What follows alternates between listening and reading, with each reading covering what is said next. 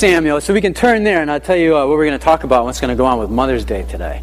In the blue Bibles, I should have got the page number. I didn't get it ahead of time. So if somebody could help me out with the page number in the blue Bible, where we are in 1 Samuel. So that's the Old Testament, right? It's past Genesis, past Leviticus, Deuteronomy, 1 Samuel chapter 1.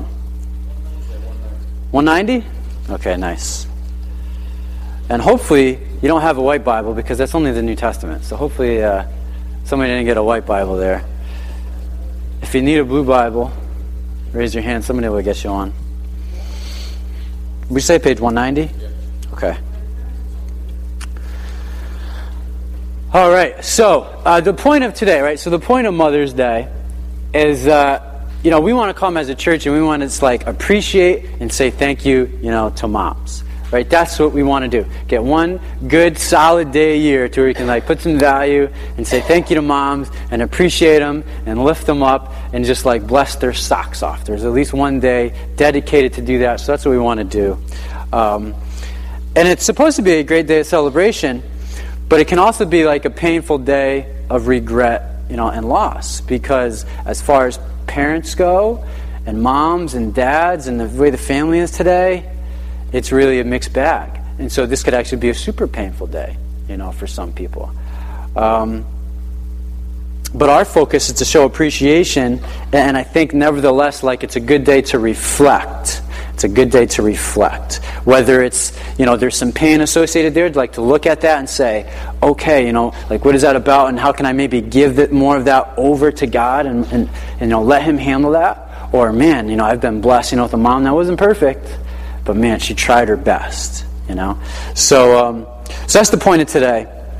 There's an article that came out on Thursday, I think it was in the Washington Times, as far as what a mom is worth. If you had to put, moms are priceless, right? Moms are priceless. But if you had to put a financial dollar sign on there for all the work that they do, so that's the poopy diapers, and that's, doing the dishes, and maybe helping out with the landscaping, and maybe being a psychologist and being a teacher, doing all that stuff. You had to put a dollar sign, a money figure on there. This graphic came up in the Washington Times. Hopefully it'll pop up for us. Yeah, so if you can see it, it says, right, so here's all the things, in a circle: laundry operator, a CEO, a facilities manager, psychologist, a janitor, a van driver, a daycare teacher, a cook, a housekeeper, if you had to break it all down, and a 40-hour week, but there also is about 54 hours of overtime, if you count a bunch of that. So there's a lot of pay and overtime there. It's around $113,568. About $113,000, right? And then you can see at the bottom there, historically, what they've been worth. So it's gone up, a little bit. It's interesting how, of course, the hours are kind of hovering around the same. But it's interesting, so I think that, the government should just cut a check, don't you think, for moms, and just be here you go, and, right, $113,000, take it, and that still wouldn't cover it. But moms, are priceless. And that gift of motherhood is not something that every woman gets a chance, to really enjoy. The woman who started Mother's Day, Anna Jarvis. We got a picture of her. Anna Jarvis. So this is the woman that is responsible for Mother's Day. So in 1907, in West Virginia, she wanted to have a day, to appreciate her mom. And so she went to her, I think it was Episcopalian church. It started at church. Yes. And she came with 500 white carnations. And she wanted to come, give all the moms there a carnation. And then she also encouraged everybody to write a letter to their mom. Because her big thing was that she didn't want this to be a day really super commercialized. She wanted mom to get quality time, quality attention. In fact, I got a couple of her quotes here. It says, Anna talking, "I wanted it to be a day of sentiment, not profit." She opposed the selling of flowers. She actually picked all those 500 carnations. Hopefully it was in her yard, I don't know. She opposed the selling of her flowers and also the use of greeting cards. She said, the greeting cards is a poor excuse for the letter you're too lazy to write. So she's like a straight shooter.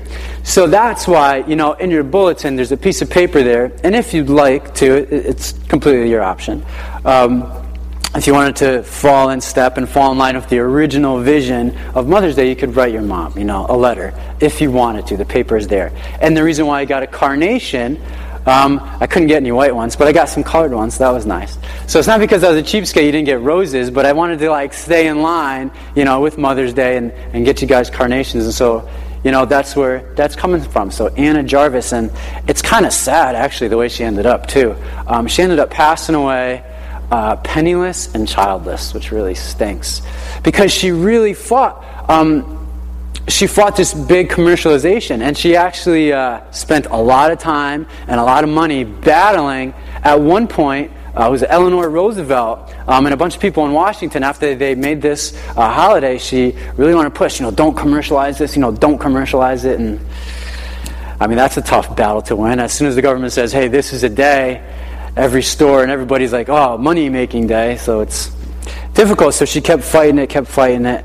And so it was a rough end for her, but that was the original vision. Just to appreciate Mom, put the fluff away, give her your attention, your respect, your time, and just say what's on your heart and what's on your mind. So I wanted to just capitalize on some of that and utilize some of that stuff. Here's the Get the Juices flowing for this morning. So here's where we're headed. So where do we take Anna Jarvis, Mother's Day, and how do we talk about some of this stuff? We'll take a break from Matthew. Here's the question we asked each other. What is a favorite meal your mom made? Right? Just to think and reflect back. When was the last time you wrote a letter? I know that when I was writing a letter this morning, I was like, man, the only time I actually write a letter is on Mother's Day when we do the letter thing. I don't really write a letter, any other time. They're all emails, they're text messages, I don't really write letters. But maybe you do, I don't know. So it's nice when you're typing and you're doing stuff. I had way too many scratch-offs. It's there's no delete, you can't go back, and fix it, and so, whatever. So when was the last time you wrote a letter? And then the bonus, who is Samuel? Because we're going to talk about Samuel today, because his mom was an amazing woman. Amazing woman. In fact, at work this week, one of the Catholic deacons, we talk a lot about the Bible and ministry and Jesus, and he gets a chance to talk at a lot of churches. They're kind of on a rotation the way it works for them, and he goes, so what are you going to talk about? This week on Mother's Day, I was like, I think I'm going to go with Hannah and Samuel. And he's like, oh, it's a great story. It's like, yeah, I said it covers everything. It's a mom who has hardship, difficulty, gets blessed, but she's just it's just not this rosy story where it's just easy going. It's real life, it's practical. And there's a lot we could actually learn from her, whether we're a mom, or not, or male or female. This woman had a rough go at it. She had a rough go. And she just looked to God the whole time, the best that she could. And part of the story, man, why is God letting this happen? So we're going to look at some of her story and see what happens. So 1 Samuel chapter 1, the title of the message is A Soul Poured Out. Because honestly, this is a picture of what we're going to read about Hannah. This is the way she lived. This is what happened. She was just pouring herself out because she was in a rough place. And if you're a mom, you know that, man, your mom just pour out, everything for you. Everything. So let's take a look. 1 Samuel chapter 1. And in your bulletins, we have a couple of things there, a bunch of D's on there just to help out. Because I know sometimes if you go through a whole chapter, sometimes it's hard to focus and stay tuned in, and the mind wanders and it goes places. So sometimes, if there is maybe some alliteration or some way we can grab a hold of the turning points and transitions, that's helpful. And so that's why I put underneath the sermon notes, you have, I think, 6 D's, and you have little V's next to there. So we'll keep track of the transitions and what's going on. So here's the first part. We're going to look in verse 1. It says, a difficult start. Let's take a look. It says, there was a certain man from Ramatham, a Zuphite, from the hill country of Ephraim. That's all very important. I'm just kidding, it's really not. That's not that important at all. But here's the part that is important. So there is this man, so here's the part that's important. His name was Elkanah. Everybody say Elkanah. Elkanah, right? He was the son of this guy and that guy and that guy. And then in verse 2, he had 2 wives. That's a problem. One was called Hannah. Everybody say Hannah. And then the other, Peninnah. Everybody say Peninnah. Peninnah had children, but Hannah had none. The table is set for difficulty. So, that's why our first D we have here is a difficult start. You could see the difficulty right now. Number 1, 2 wives. What is that about? And then, number 2, one is barren, one is not. There's a lot of women that can relate to being barren.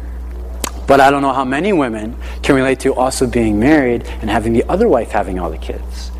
Very difficult. So, is the Bible like condoning polygamy? You know, is that like a good thing? Should we strive for that? I guess if you just read it right there, it kind of looks like it. And in our day and age right now, where marriage, big discussion, a lot going on. If you're on like Twitter or Facebook and you see, these red signs, with the equal sign and, what's the deal with marriage? Is it outdated? What do we think? And we're going to talk a lot about marriage in a couple of weeks, because in Matthew, Jesus is going to be talking to the Pharisees and all the people there about marriage. So we're going to get in, heavy duty and get to all of the hard and difficult questions around that. So I'm sort of like, nervous about that. But hey, like we got to say, what's in there. We got to talk about everything. We can't avoid the hard questions. Can't do that. Got to talk about everything. But we can at least look at it a little bit right now. Just scratch the surface. Polygamy is definitely not endorsed here. That's not what we're saying. This is more like it's getting reported this way. It's like if we report the Boston bombing, right? The marathon that just happened. If you're watching CNN or Fox News or ABC News or whatever. When they report it, it's not like they're endorsing it and saying, hey, this was a good thing that happened. It's just they're reporting the events that occurred. And so who wrote 1 Samuel, which that's kind of up for debate. I know it says Samuel there, but like there's another book of Samuel, and some things that happened in there happened when he wasn't alive. So unless like he came back and penned some stuff and then went back, I don't know. So that's why it's kind of up for debate as far as who exactly wrote it. But it's polygamy is not being endorsed. It's just being reported, right? It's just being reported that way. And that was never really God's intent. And so we have the 2 wives. We have Hannah and we have Peninnah. And again, Peninnah had children, Hannah had none. So maybe, Peninnah will be, mature and helpful towards the other wife. And maybe not give her a hard time and maybe be supportive. Fat chance on that. That's actually not going to happen. So let's take a look. It says, verse 3. Year after year, this man, Elkanah, went up from his town to worship and sacrifice to the Lord Almighty at Shiloh, where Hophni and Phinehas, the 2 sons of Eli, were priests before the Lord. So a couple things going on. At least this guy, Elkanah, right, was a God-fearing guy. And right away, like a lot of women can't even relate to that. A lot of women can't say, man, I got a husband who fears the Lord, who, wants to make him, the center of his life.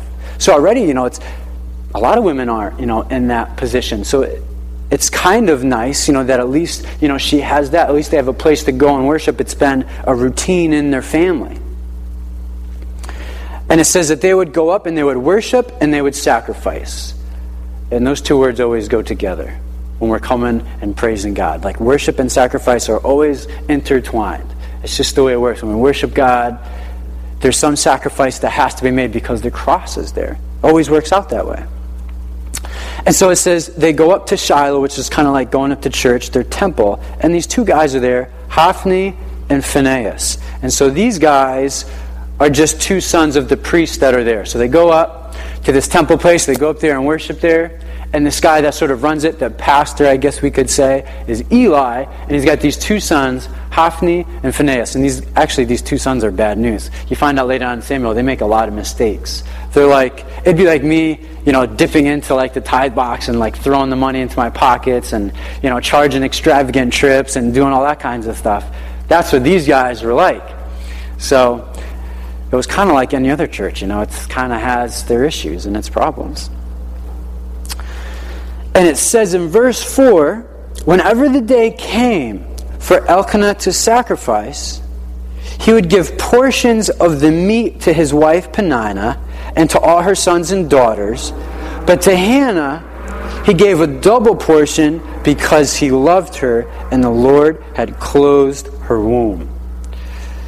So what's happened is they would go there, right? So they would go there to worship. So the way it worked is they would go there and they would make sacrifices. Like, this is the way the old system was. Like, they couldn't just come to church, and do some worship or, click on a worship song, or, get on their instruments and do that and kind of have church the way we do. They actually have to come, have a, bloody sacrifice, whether it be pigeons or bulls or rams, and to atone for their sin, because sin is serious business.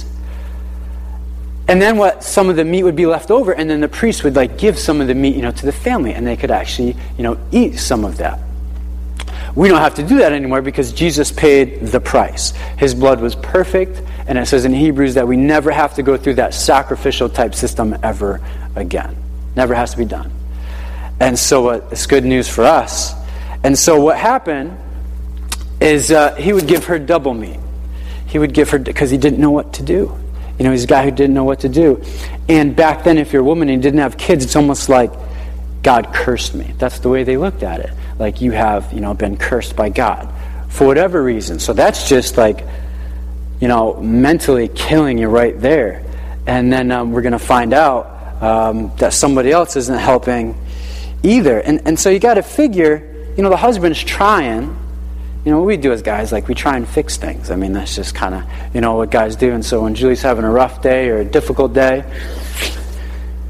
and she just wants, a listening ear, it's very easy and super tempting, for me to, jump on in with a quick, fix suggestion here and there. And she's like, shut up. I don't want the quick fix right now. I just want you to listen to me right now. And that's difficult. It's difficult for God. And so he's trying to help out. And the best thing he can think of to do is well, I'll just give her, more meat. I don't know what else to do. I'll give her the double Big Mac. I don't know. I don't know what to do. He's trying to do the best that he can. And then we continue going here. It says, Elkanah, her husband, would say to her, Hannah, why are you weeping? Why don't you eat? Why are you downhearted? Don't I mean more to you than 10 sons? So this is the devastating dilemma we just read, verses 3 through 8. The devastating dilemma. So the dilemma was, she's barren, she has no kids, and her husband says, hey, listen, why are you upset? Don't I mean more to you than 10 sons? And we're going to find out that she doesn't respond, and she's like, well, actually, yes. Or, she doesn't even respond to that really at all and come back with maybe well, you're better than 5 sons, or better than 4 sons. She totally disregards the question there. And so in verse 9, we'll pick up with what happens there. It says, once, when they had finished eating and drinking in Shiloh, Hannah stood up. It says, now Eli the priest was sitting on a chair by the doorpost of the Lord's temple. In bitterness of soul, Hannah wept much and prayed to the Lord. She made a vow, saying, O Lord Almighty, if you will only look upon your servant's misery and remember me and not forget your servant, but give her a son, then I will give him to the Lord for all the days of his life, and no razor will ever be used on his head. And so now we move into our next D here. Our next D, a prayerful dedication. She has no idea really what to do. And she's crying and super upset at this point. And, her rival, Peninnah, has just been irritating her and giving her a hard time about the fact that she can't have any kids. And so you got to think, man, why would God do this? Why would God do this?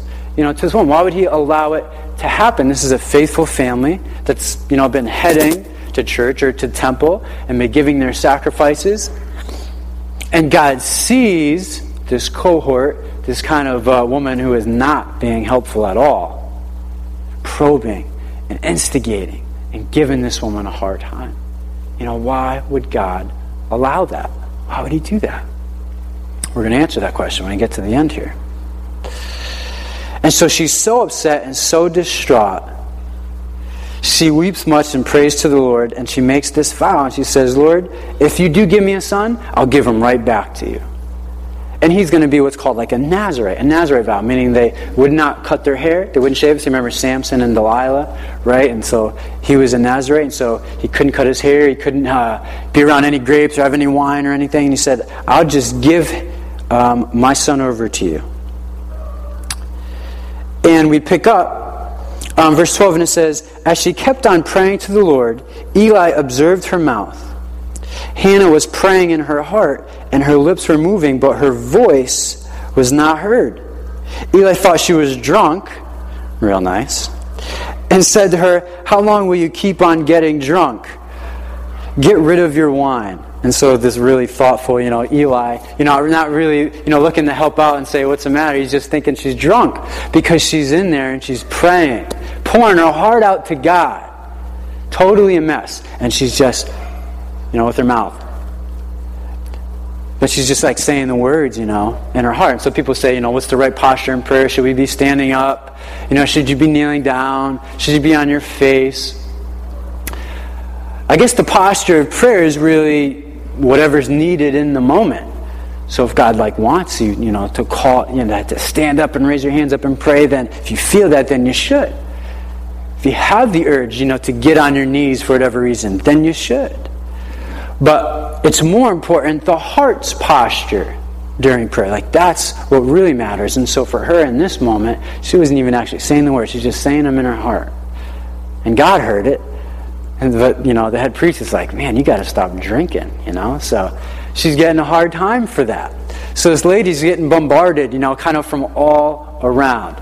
And I think most mothers know what, getting bombarded looks like. There's so many single moms, and I was reading some percentages this week, it's something, I think around the 40% range as far as how many households, raising kids with, single moms. And it's just, and I was talking to a pastor a couple of weeks ago, and got into a conversation. He's like, single moms are my heroes. Single mom, they just so much have to endure and go through and look out for those kids. Did anybody know about Dr. Ben Carson? Dr. Ben Carson. So not too long ago, this guy, Dr. Ben Carson, he's a brain surgeon, pediatric brain surgeon. This guy, and he did a breakfast. A prayer breakfast in the Capitol. He's actually invited by President Obama and some people in his cabinet. And so Dr. Ben Carson has been practicing medicine for a long time. And he gets up and he lays down this prayer and this speech as far as our nation and about God and how we need to turn back to Him and how it's such a PC, politically correct society, and about how that wasn't the intent of the founders of this country. We should be able to share our minds without being labeled, intolerant or bigoted. Just, share it. And hopefully, people are sharing it in the right tone, in the right way. And so he just lays down just this amazing talk. It's man. And at times, the camera's flashing, President Obama, because it's oh my gosh, he just said that. Oh my gosh, he just said that. And then Obama's kind of got this grin on, and I'm sure inside he's like, this guy, why did we invite him? But this guy and his brother raised in a single mom household. Projects in Chicago, she had to work 3 jobs to make it. She was hardly ever home. And what she would do is she would tell her boys, hey, listen, there's a book report due every week. The TV's going to be off. And a book report's due every week. Go to the library, any book you want, read whatever you want. I want a book report every week. And the way he tells the story is we would get those books, we'd write that book report, And we didn't know our mom couldn't read. The mom dropped out in junior high. So they had no idea. So here they are reading these books and putting together these reports, working hard for her kids.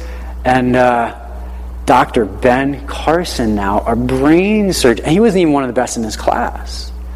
But when his mom turned around and said, hey, listen, I want these book reports. I want you to read. I don't want you filling your head, with this nonsense.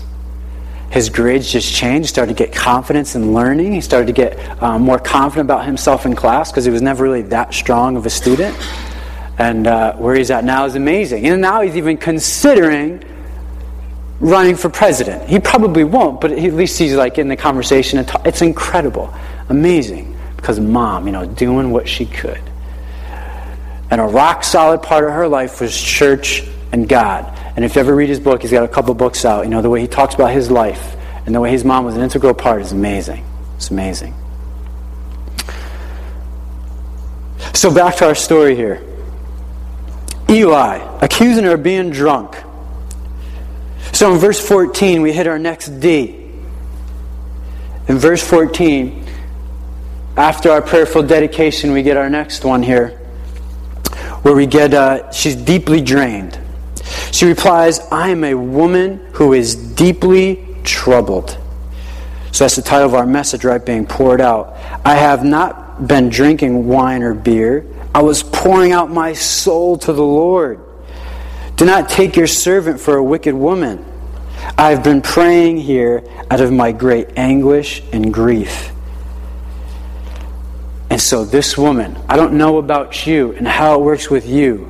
When you are, look at these words, deeply troubled, pouring out your soul, great anguish, great grief, I think many women, many men, many people would at least be drinking some wine or at least be drinking some beer. Just to try and help to numb it down a little bit. And this woman is at that place. I don't know when the last time you're at a place where you were just desperate for God to show up. Maybe you've never been in that place. I don't know. But that time will come for sure. And hopefully we could be guilty of in that moment being like this woman here, of just crying out. Knowing she's going to go back to Penina, who's going to give her a hard time. Knowing she's been worshiping God the whole time. But then just coming to God and just pouring herself out. This girl is courageous. This is a courageous woman. It's not going to hold her back. So Eli answers, go in peace, and may the God of Israel grant you what you have asked him. And in verse 18, she said, may your servant find favor in your eyes. Then she went away and ate something, and her face was no longer downcast. Or in some versions, she was no longer sad. It says, early the next morning, they arose, worshipped before the Lord, and then went back to their home in Ramah.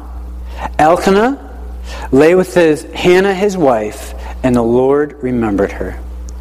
So in the course of time, Hannah conceived and gave birth to a son.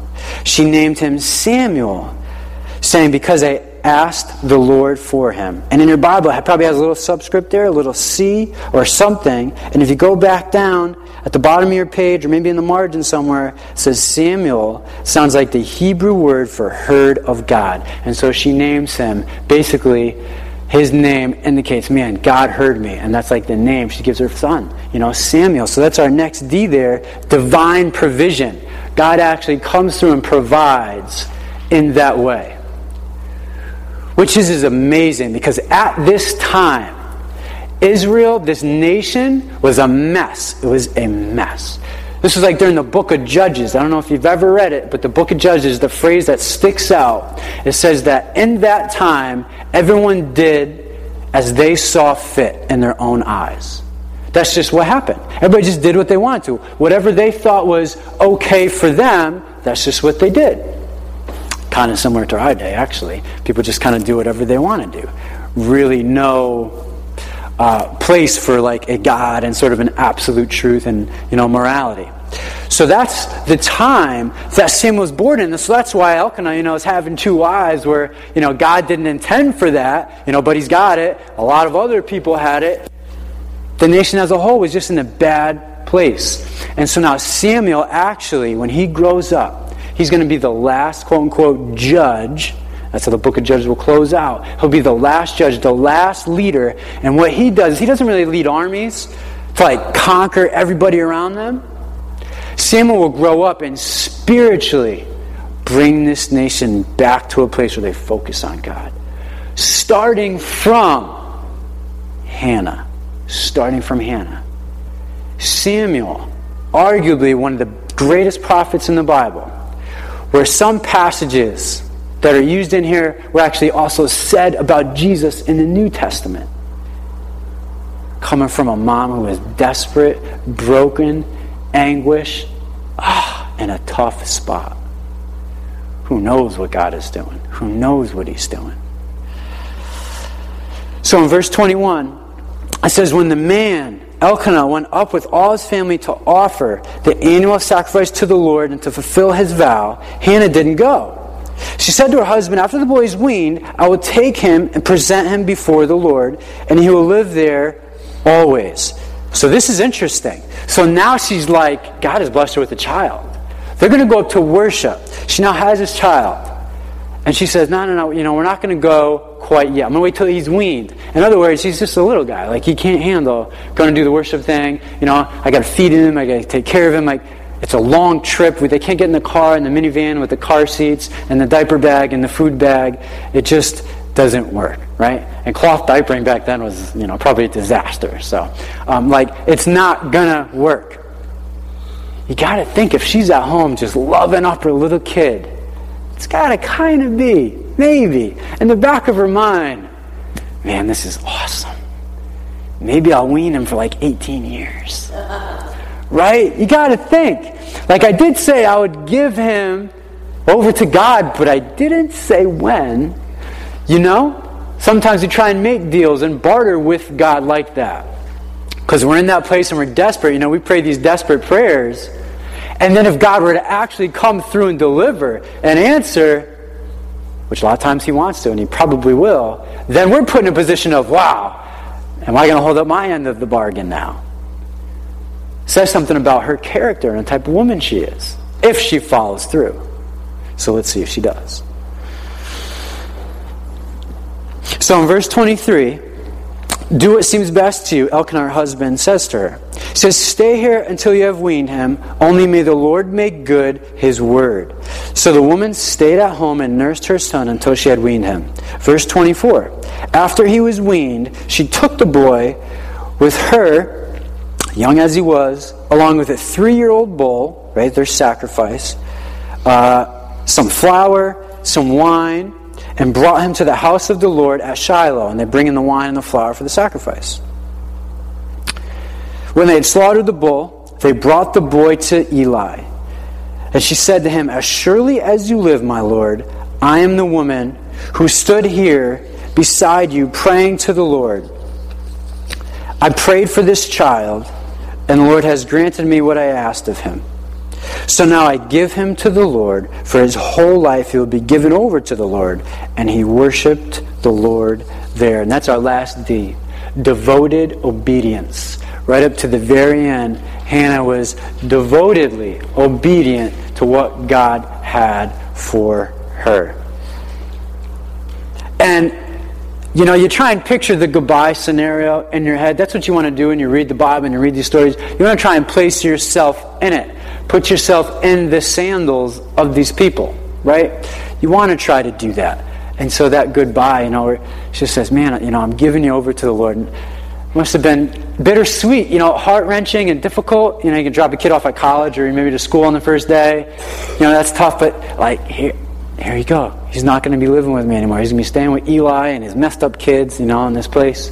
But I got to be, faithful to what I said and what I committed to. And she gives him over. And in chapter 2, this woman, who in that day, women weren't even really educated. They weren't able to read or to write. She composes, you can read later on this week, Hannah's prayer, where she writes down this prayer of just thanksgiving and rejoicing. It's amazing. She's just like super pumped about God. So when God comes through for us in those situations, you're just like on that spiritual mountaintop. That's where she was. And she just lays down this prayer that's like, man, you could just sense and feel where she's coming from. So 3 questions to close out here. Why does worship and sacrifice go together? Because the cross is involved there. Worship and sacrifice goes together. So it sounds weird to us for them to go up there, really, and sacrifice. But it's got to go together because of the cross. It sounds weird to us because Jesus already did it for us. For those of us that, believe and we're Christians and we accept what Christ did, sacrifice already been paid. And so what we have to do is we have to be living sacrifices. That's what we got to do. So it's been said that the problem with a living sacrifice is that they could crawl off the altar.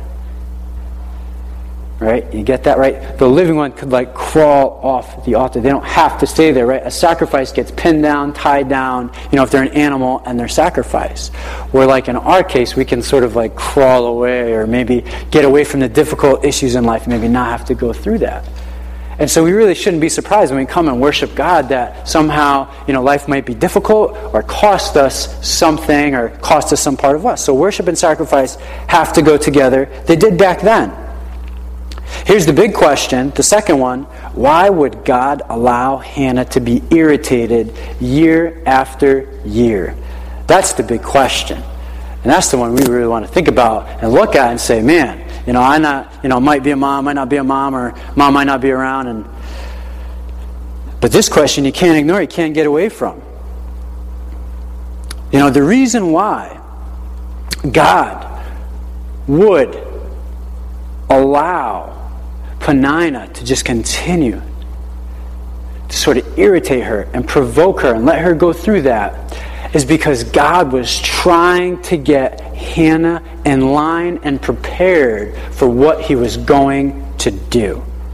He was trying to get her in line and prepared for what He was going to bring about. So Hannah's praying there, God, bless me with a son. Please bless me with a son. Please provide. This woman is driving me crazy. I feel horrible. I don't know why He cursed me in the first place. We know anything about, really her background and where she comes from, her family. Maybe it was a great family. Maybe they did all they could and they did things the right way. God on the other end is saying, man, not only do I want to bless you with this son, I'm so far beyond that right now. I want to provide your son to lead this entire nation back to a place where God is at the center. See, she's just praying for the son. Because that's just all that she sees in front of her. Just that need and what's causing her that heartache. And God is like, no. I got you way over here. I'm building you for this part. I'm getting you ready for your son to lead the nation. And you're going to play a role in that.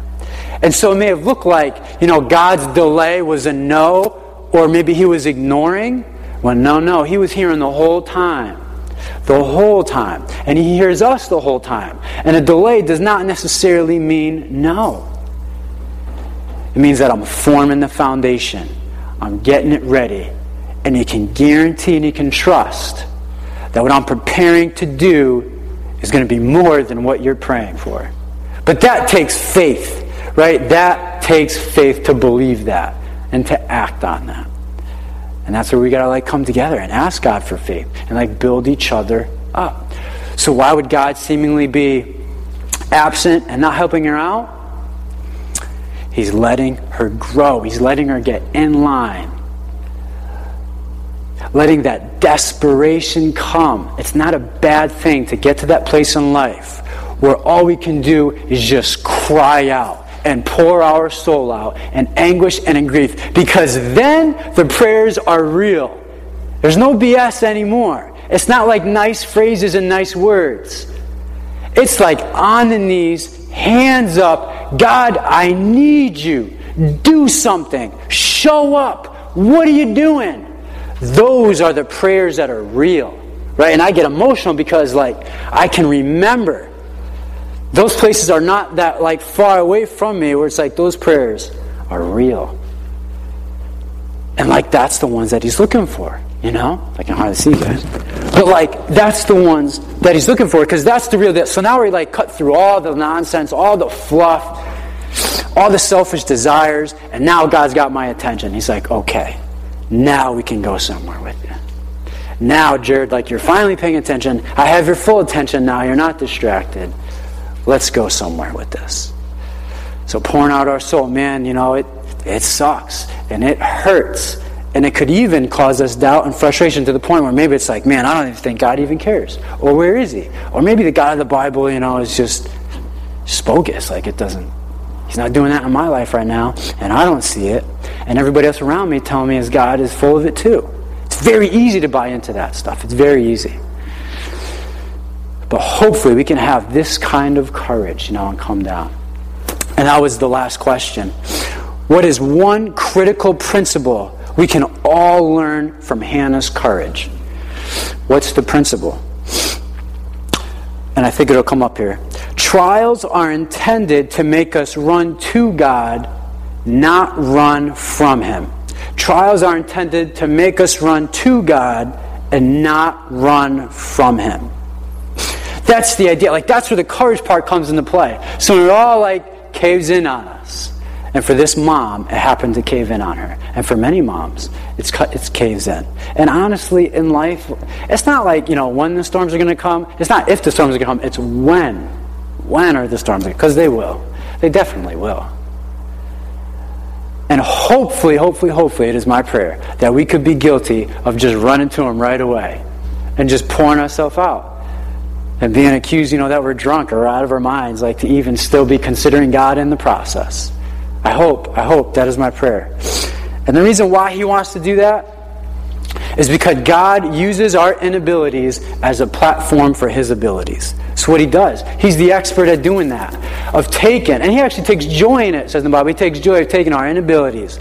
Like Jared's shortcomings, all like the areas where Jared is just like, you know, funky and messed up and just not enough, inadequate. And he loves to have that, all of it surrendered, and then taking it and molding it into something amazing and unbelievable. The question is, would I actually let him do that? And hopefully on most days I could be guilty of a yes than a no.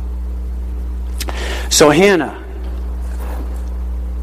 this woman was not going to be distracted or deterred by her circumstances. She's a solid Christian mom. Right? And I think that for all of us, no matter who we are, we want to strive to that. She lays a great example for us. And it says that, you know, after she made that prayer, she left. She was no longer downcast and she was no longer sad. It's not like she knew she was pregnant then. She didn't know that. It was after that she laid with her husband, right? They can't say had sex in the Bible. So she laid with her husband. And then got pregnant after that. So it's like after she poured out her heart and gave God everything, there was something that happened, some kind of peace that came, some sort of understanding. Okay, I'm okay now. I'm okay. And that's that peace that surpasses understanding type thing that you hear in the Bible. It happened to her because then she was able to pour it out. So Hannah, I think we got a lot to learn from him, and it's totally worth, you know, looking at Hannah you know, and this entire situation. So I hope it encourages you. And looking at these transitions, you know, the difficult start, the devastating dilemma, the prayerful dedication, the deeply drained, the divine provision, and the devoted obedience. There's a lot of D's. I had to work hard for that, you know. Well, most of them work. Most of them work. So what we're going to do, we're going to close in prayer. We're going to close with that last song. That Matt Redman song, the 10,000 Reasons, and hopefully you could take time now. You know, I don't know, you know, what's on your mind, or maybe what stresses you out, you know, or what's going on. But right now, it'd be a great time to like just pour it out to God, and just see what He does with it. Just pour it out, whatever it is. Or maybe you know a mom or another family or somebody else, that just needs to be uplifted and encouraged by God in some way. Pour that out to them now. Because it says in the Bible that we can also step in the gap as Christians. We can step in the gap as intercessors and just pray and just release blessing or release something over them that will help them. So let's do that during this song too. So you might be singing along, you might not be. And if you're not, hopefully you're praying. So we'll play that song, and then we'll come and pray together after.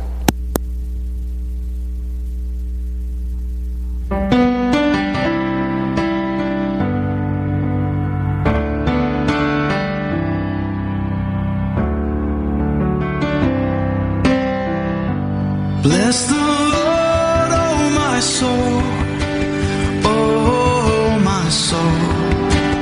Worship His holy name. Sing like never before, oh my soul.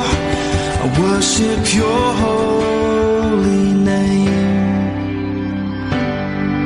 The sun comes up. It's a new day dawning. It's time to sing Your song again. Whatever may pass and whatever lies before me, let me be singing when the evening comes. Bless the Lord.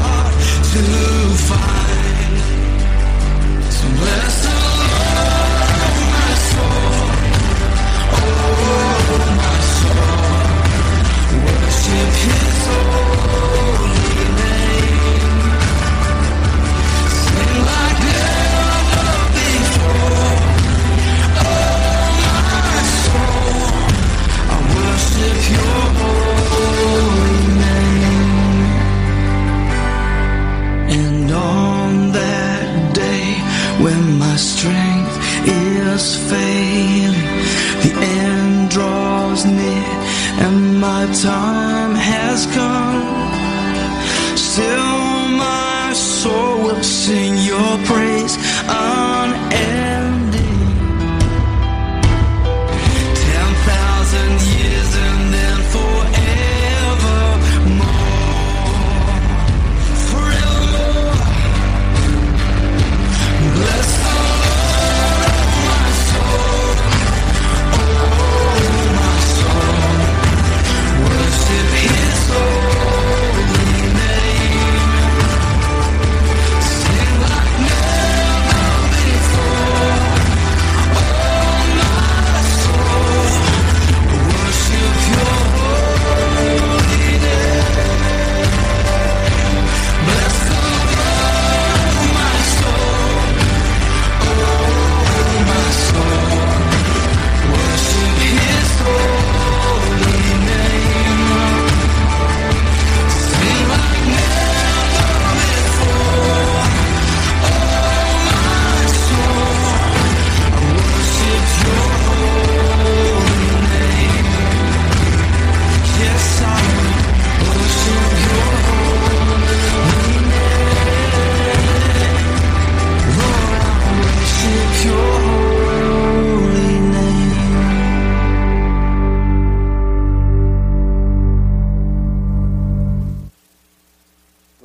Let's stand and we can close in prayer.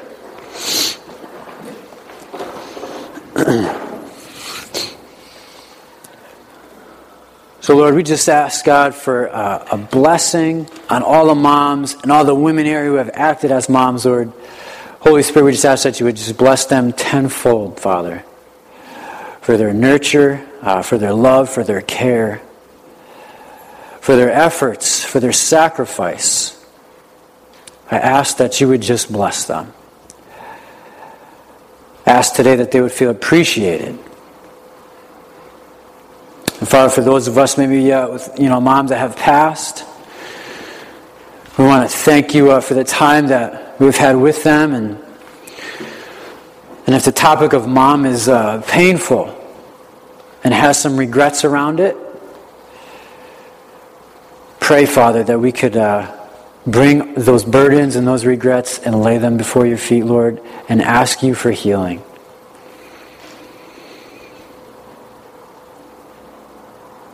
And so, Lord, I just pray that all of us could just learn from Hannah and take away some of that courage. To not have our faith be dictated by our circumstances, but rather by the cross.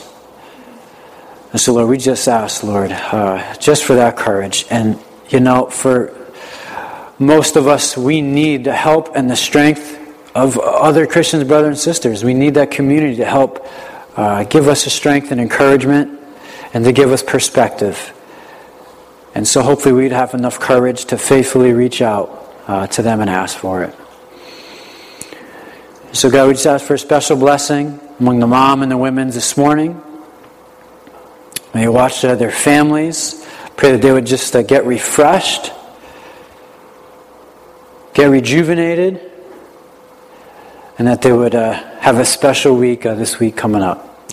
So God, we thank you for this time. In Jesus' name, amen. So if you'd like to stay after for prayer, please do. Otherwise, of course, we got food downstairs.